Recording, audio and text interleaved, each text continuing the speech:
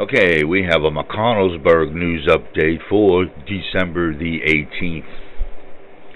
A theft occurred sometime between December the 13th into December the 14th at South 2nd Street in Mcconnellsburg.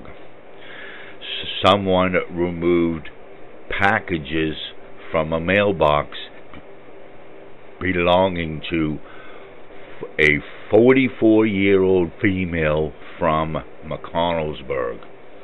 No further details were released.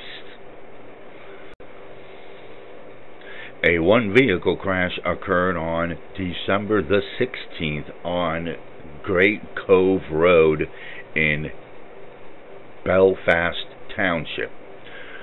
47-year-old Brian Noggle of Shady Gap, Pennsylvania, lost control of a 2004 Dodge Ram 1500.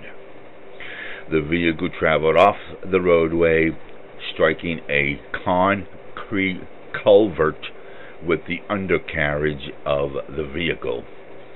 The operator of the vehicle was not injured and is being charged for the crash. And that is your Mcconnellsburg news update for December the 18th. This is the cameraman reporting.